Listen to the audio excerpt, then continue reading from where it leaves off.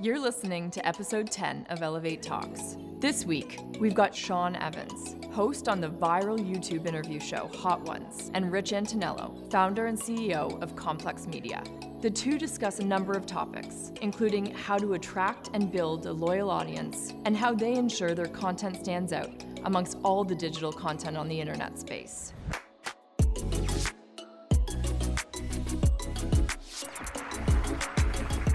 All right, before we get started, I just want to say thank you so much to Chorus for all the support over the last couple months. And for those of you who don't know me, my name is Sean Evans, and I host a show called Hot Ones on First We Feast channel under the Complex Networks.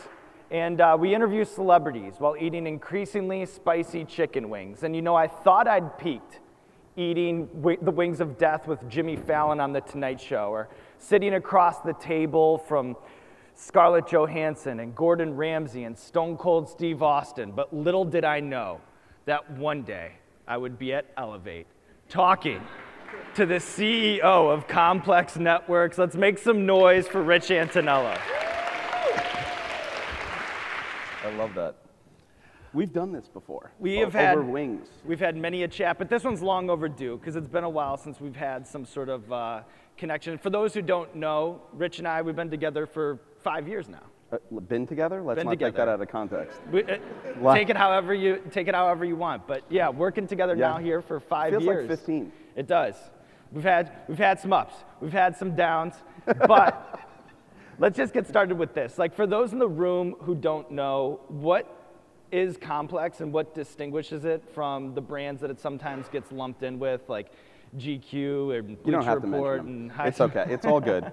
It's all good. I think, you know, look, and I'm intentionally not going to use the word media, like, we are, to me, the most meaningful youth culture brand in the world right now.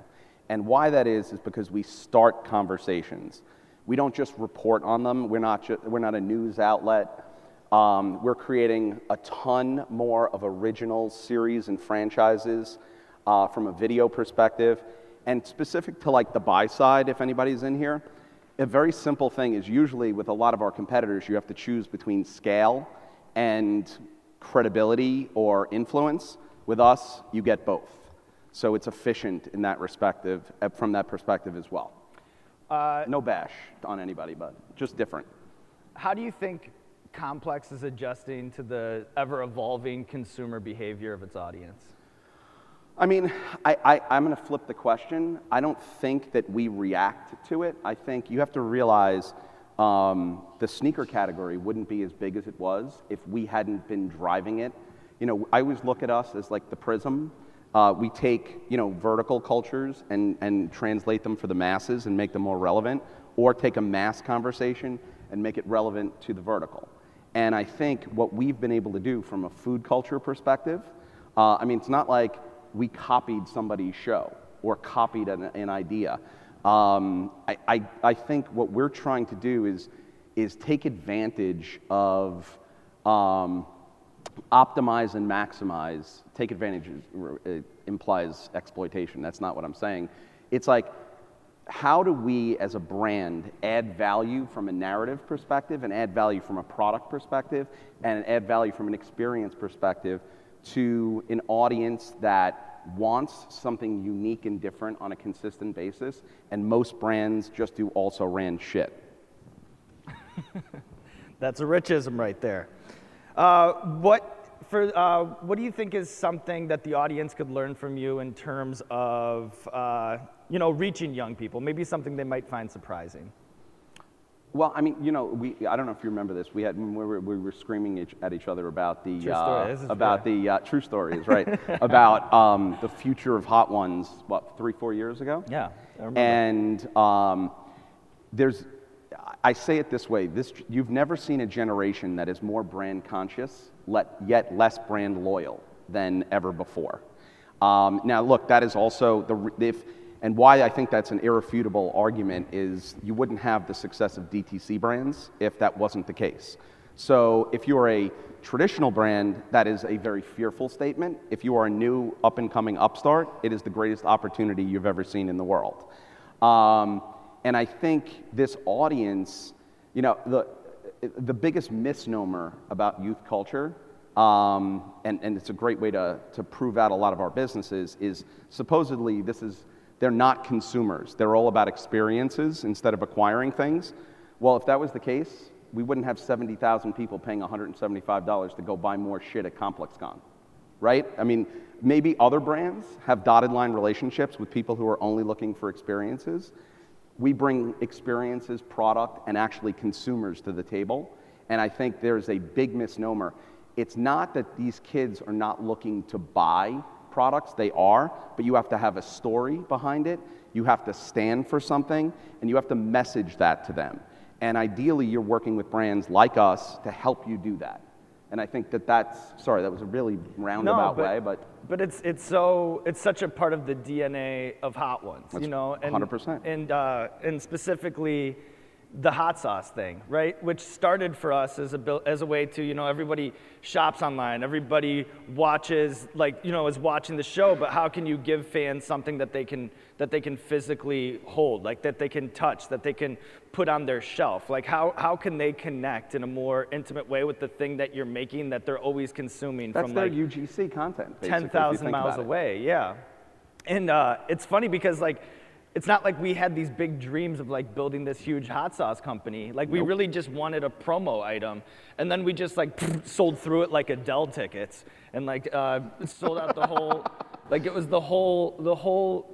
our whole first batch went in 90 seconds. Like our distributors, like it's like a record for like the fastest, and then we're like, oh, like all of a sudden, like. And this is a $20 hot sauce. Yeah. For 4 ounces, right? So think about that. Like this. Like we are very intimately involved in that. And the other thing is when we started doing the research of all the hot sauce companies that we were working with, is, you know, people like Da Bomb, which ended up becoming the #1 selling hot sauce on Amazon. Yeah, no, it's crazy. It's not because it's flavorful. No, definitely not. And like, it is crazy. Like when I went to a hot sauce expo one time, and then there's this guy, and he's like, I know you. And I was like, why? And he's like, because you mentioned our hot sauce in a video one time. We sold out of our entire stock in a day. And then he was like, we were just thought it was like some abnormality. Like they're like, what happened? And like traced it back to this thing. But it just, you know, started as a way to try to connect with the audience. And all of a sudden you're reacting to a marketplace need. But the hot sauce is a proof point of the depth of connection that we have with the end audience, right? You wouldn't be able to sell that product even if we got the same amount of views that we get, and you know, I know you, like your 24-hour Cume, it's like here's 10 million views in the first 24 hours, here's 30 million in the first week, and it's like TV numbers, right? This is amazing. Big TV show. Big. And by the way, we have what? Like sneaker shopping, burger show, Everyday Struggle, Full Size Run. Like, I mean, basically it's an entire slate of stuff. But my point there is we didn't launch the hot sauce as a diversification of revenue from a business perspective and try and just jam it down their throat. We created a community that people care about, the level that they care about these brands and all of those shows that we just talked about. They get crazy view counts. But it's the impact and influence of the brands and the two-way conversation that we're able to have with these end consumers that make us successful, why we can do things like the hot sauce. Yeah. So we're coming at it differently than a lot of other people, where they're like, oh, let me get this many views, and then I'll have an attribution model at the bottom, and I'm trying to reverse engineer. By the way, try and reverse engineer to this sector and this target audience. Have fucking fun. You're dead in the water. It's not gonna happen. And, you know, I think we just sit on the other side of being the kings of impact and influence from that standpoint. It has to be that way. Like even with the hot sauces, it's like, well, it's a quality product thing. Like whether you're making an episode or a hot sauce, like it has to be so good, especially now where anyone can do whatever they want with their eyes and ears and their time. You know, like from like cable to any movie you want on demand to Netflix and Hulu and Spotify and Apple Music and all these like different, you know, like all the different things that you can do on like whether social media or whatever. Like there's so many things that you can do with your eyes and ears that everything, whether it's like product or a show or whatever, it has to be like so unimpeachably excellent just to get anywhere, like just to float to any level. Well, yeah, but that's an interesting way of looking at it. I think there's two sides of the coin of the fragmentation and segmentation of distribution platforms, right? Most people whine about it. Most media brands whine about it and go, oh my God, it's so hard. I have to like make this for this platform and this for... We embrace the fragmentation and segmentation and go, it's an opportunity to win in different ways and have different types of conversations. The one thing that we've been tremendously successful for is we've never like said, okay, well here's Hot Ones is a YouTube show only, right? Right. We've been able to take that audience and move it to whether it's Fuse, whether it's MSG, whether it's Comcast in LA, whether it's Snapchat. We can take that audience and move them with the one product, not an iterative play on other platforms. And again, you know, most people are like, oh, well, I make a program and I optimize it for that, and they make something specific for that platform. Well, if you're trying to chase and reverse engineer, that's what you do. If you actually know how to build a community and have a narrative to tell and believe that you have that people are ride or die for your brand, and from a community perspective, you can take them and move them around. It's just, there's very few media brands who have the ability to move and motivate their audience to support them across all platforms. Does that make sense? Sorry. All right. For the media companies in the room, how do they not only start, but own the conversation in such a crowded space? Feel like maybe that was what we just chatted about? Yeah, I mean, a little bit. I think, you know, instead of the one thing that people are not doing, and not to talk the business side of it right now, is, you know, you guys all go and you guys do the digital upfronts out here, right? And what amazes me about the digital upfronts in the United States is almost everybody who does it goes in and shows, here's all the shit we want to make if you are willing to write the check. By the way, to me, if you really think about what that says between the lines is, we're not confident enough in ourselves to deficit finance this, and we know we don't know what we're doing, but we'll take your money to do it. That's what that says. Like, don't kid yourself.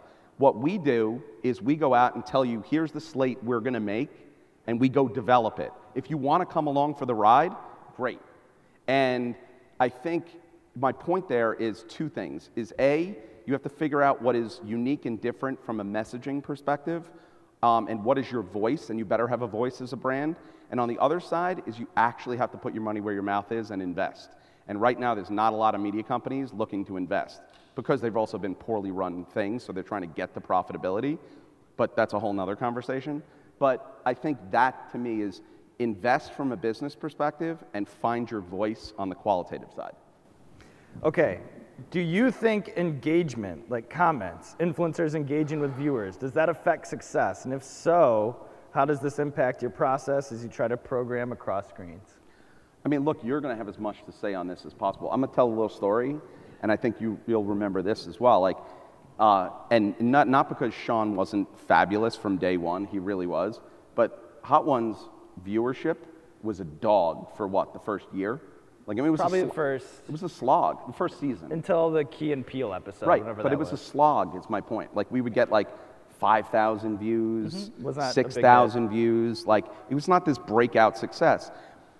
But you know what I found amazing? Because from a business metrics perspective, it said everything pointed to cancel this shit, right? Like, everything pointed to it. But when we started looking at the view counts, we'd have as many comments as view counts. Yeah. And that means you mean so much to those people who did watch it, which is why you believe in it. And then when we started trying to think about making decisions, whether we were going to sell hot sauces, what platforms we were going to take it to, how we had to stay on YouTube, so on and so forth, all of that was based on the fact that we didn't want to walk away from that community and that conversation. And I think influences are completely overblown. Communities are not. And to me, that's the best way to say it. Yeah, and I think that, you know, you said it. I think that was a real bullseye. And I can say, like, my perspective from... It always is. Okay. I can... let's just open it up. But for me, like, from inside the foxhole at that time, like, that's exactly how I felt. Like, the people who watched the show, like, the upvote to downvote ratio was always, like, insane. Like, better than any other show that I'd ever seen before. And, like, the comments would be like, this is the next big thing, like blah, blah, blah. And I noticed that the people were like the same people coming back every week. So I'm like, oh, all right, like they don't care who the guest is. Like they're coming for the show. So I was like, all right, everybody who's in the tent is staying in the tent. We just have to get more people in the tent. And then that had to do with just getting, certain... and patience. And patience. Well, it is like the same thing, the same problems that a lot of shows have. It's such a crowded and congested space. But Hot Ones, that was what I was just about to say. Hot Ones is not an anomaly for us. Sneaker shopping, same thing, slow build.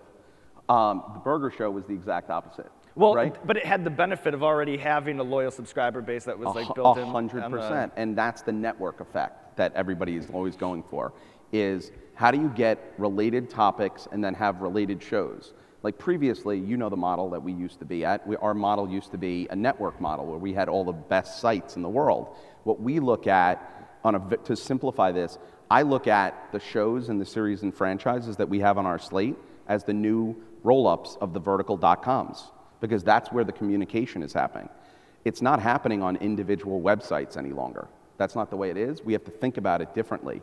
Those communities are now fragmented and segmented across social platforms and a mass amount of OTT consumption platforms as well, right? So how do you're not going to win that fight. You're not going to just hold them back. So how do you embrace that and win on the other side of it? And I think that's the important delineation. Yeah, and then I do remember how like when we would have like a big episode, all the other episodes would go up, because like people, crazy. It was like always in a state of mass discovery. That's right. And then what was like so encouraging, how I knew that it would change everything, was that when people discovered the show, they binge watched the entire thing. So like I just knew. I'd also never seen, to be fair, every other thing that was a runaway breakout success on YouTube were kind of like, what do they call that? Like where it's just like into the camera, like right. One-on-one type conversations. I'd never seen a series, like a show, that had that many people who became unsolicited brand ambassadors for us. Yeah. Like Brett, what's his name? Brett Baker. Brett Baker, right. I mean, we have a guy who's basically made a career out of being Sean's fanboy. No joke. He does these power rankings for the show, and he has like a cult following, and like he goes to Nebraska games on Saturdays, and like that's the people stop him on the influence. street and take pictures with Hot Ones super fan Brett Baker. Russell Brand sang him an impromptu song, and but it's like I think that to your point, like we never wanted or cared about making like a YouTube show. No. Like to us, we always just wanted to be an interview show. And then the highest compliment we'd ever been paid was when Ricky Gervais called Hot Ones a mix between Charlie Rose and Jackass. And that's like, we're like, all right, we're making this interview show, which is the oldest construct in the history of media. So that's not going anywhere. And we didn't set out to totally subvert it, but we were just like trying to solve for a problem. Celebrity interview shows are boring. How do we make them not boring or solve for that being hot sauce? But we didn't but like in a way we accidentally made this show, and everyone's always trying to make this show like, what's it like to have a beer with this person? And everybody sucks at making that show. That's right. And we accidentally invented it because celebrity is inherently this like sort of status that's like unobtainable, but then there's nothing more common person than just dying on hot sauce. That's something that everybody knows. So it just brings everybody to the exact same level. Well, I mean, look, you said we've been working together for 5 years, and my favorite word is differentiation, right? Like if it's not fucking different, we're not doing it, right? So, and I mean that from an angle, like ideally, like the voice and the qualitative side, it's got to be a fresh and different take for the end consumer. And then from the business side, I put the same pressure on our teams of like, how does the distribution look different? How does the marketing of the show look different? Because that you have, in order to stand out in this cluttered place, in order to break through in the fragmentation and segmentation, you have to spend the time up front of knowing not just today how you're different, but how is the value exchange different, and then your end consumer will become a fan for you. Because all this is just fandom stuff, right? Like that's what we're really talking about, is how do you create fanatics for your product? And it's never been, because of the way the world's set up with social, it's never been a better time to have fanatics. You need them if you want to have a breakout. You can't do it on your own. And you gotta have that community. So I hate to come back to that, but there's a lot of strategy that goes into how we've ended up in all these places, not just with Hot Ones, but across the entire company of Complex Networks. All right, so let's say there's a piece of IP created, right? Like, how do you want it to grow and develop under the Complex Network? Like, somebody creates IP, like, how do you want that to grow out of the Petri dish? This is a good one, right? I think that we don't have a one-size-fits-all formula, right? I think that's the other thing is, believe me, if you've ever sat in a boardroom, or with an investor or anything, all they want is, all right, how does that model, right? Like, give me the straight line. How does everything exactly rinse and repeat? So, because they think that's efficiency and it's going to make it never works that way, right? So what we do is once you build that community, is that community going to be, is it a better way to monetize Hot Ones to sell that show to a large-scale network and get paid the most for the content?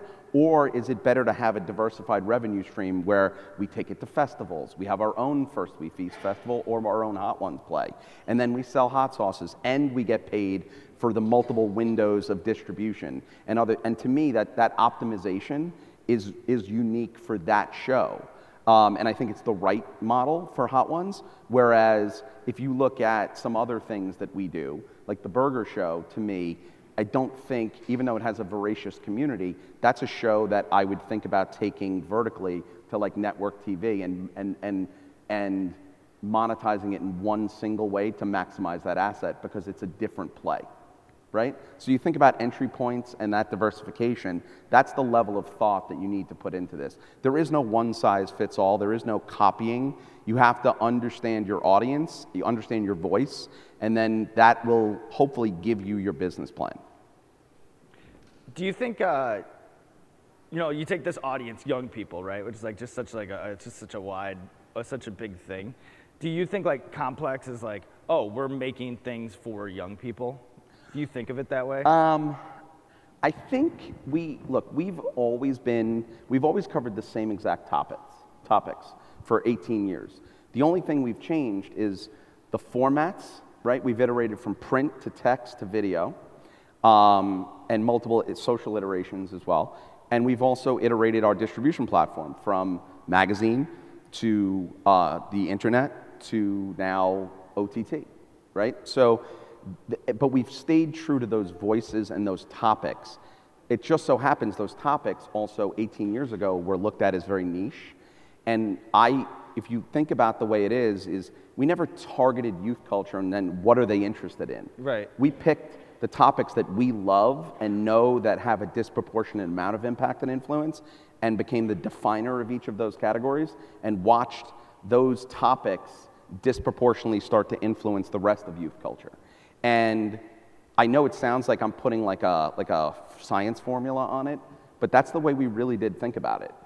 And because nothing happens by accident. It wasn't a happy accident that we just happened to be and got lucky, oh, now let's jump on the bandwagon some other people, oh, let's do sneakers, let's do something kicks. Yeah. Oh, yeah, that's really fucking core. Yeah. I was going to say, have maybe fun with that one. That's a differentiating quality Right. in the sorts of media brands that we mentioned before is that sort of that credibility issue.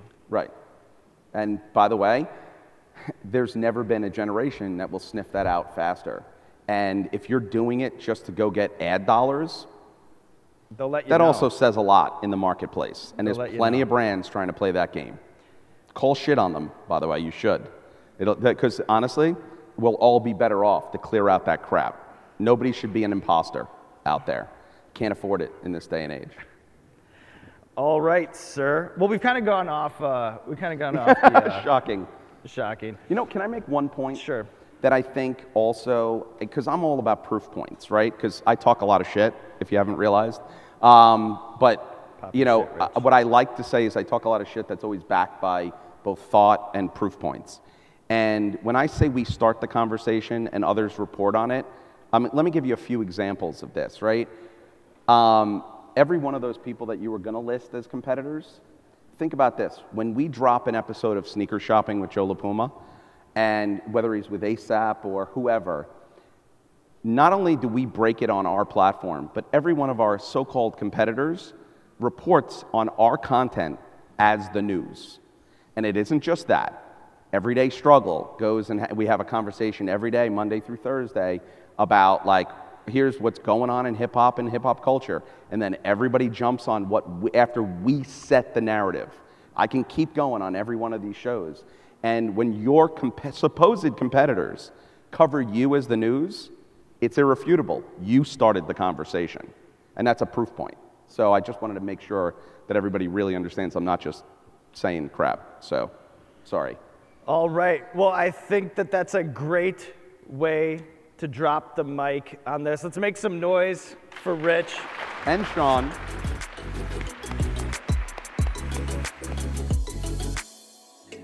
Thanks for listening to episode 10 of the Elevate Talks podcast. Make sure you're subscribed to us on iTunes, Spotify, Stitcher, or Google Play so that you can catch a new episode every Monday. And if you like what you've heard, leave us a 5-star review. We're so appreciative of the people who take the time to let us know what they think. To find out more about Elevate, visit elevate.ca and make sure you pre-register for this year's festival from September 21st to 24th to see some amazing speakers in person and join the party in Toronto.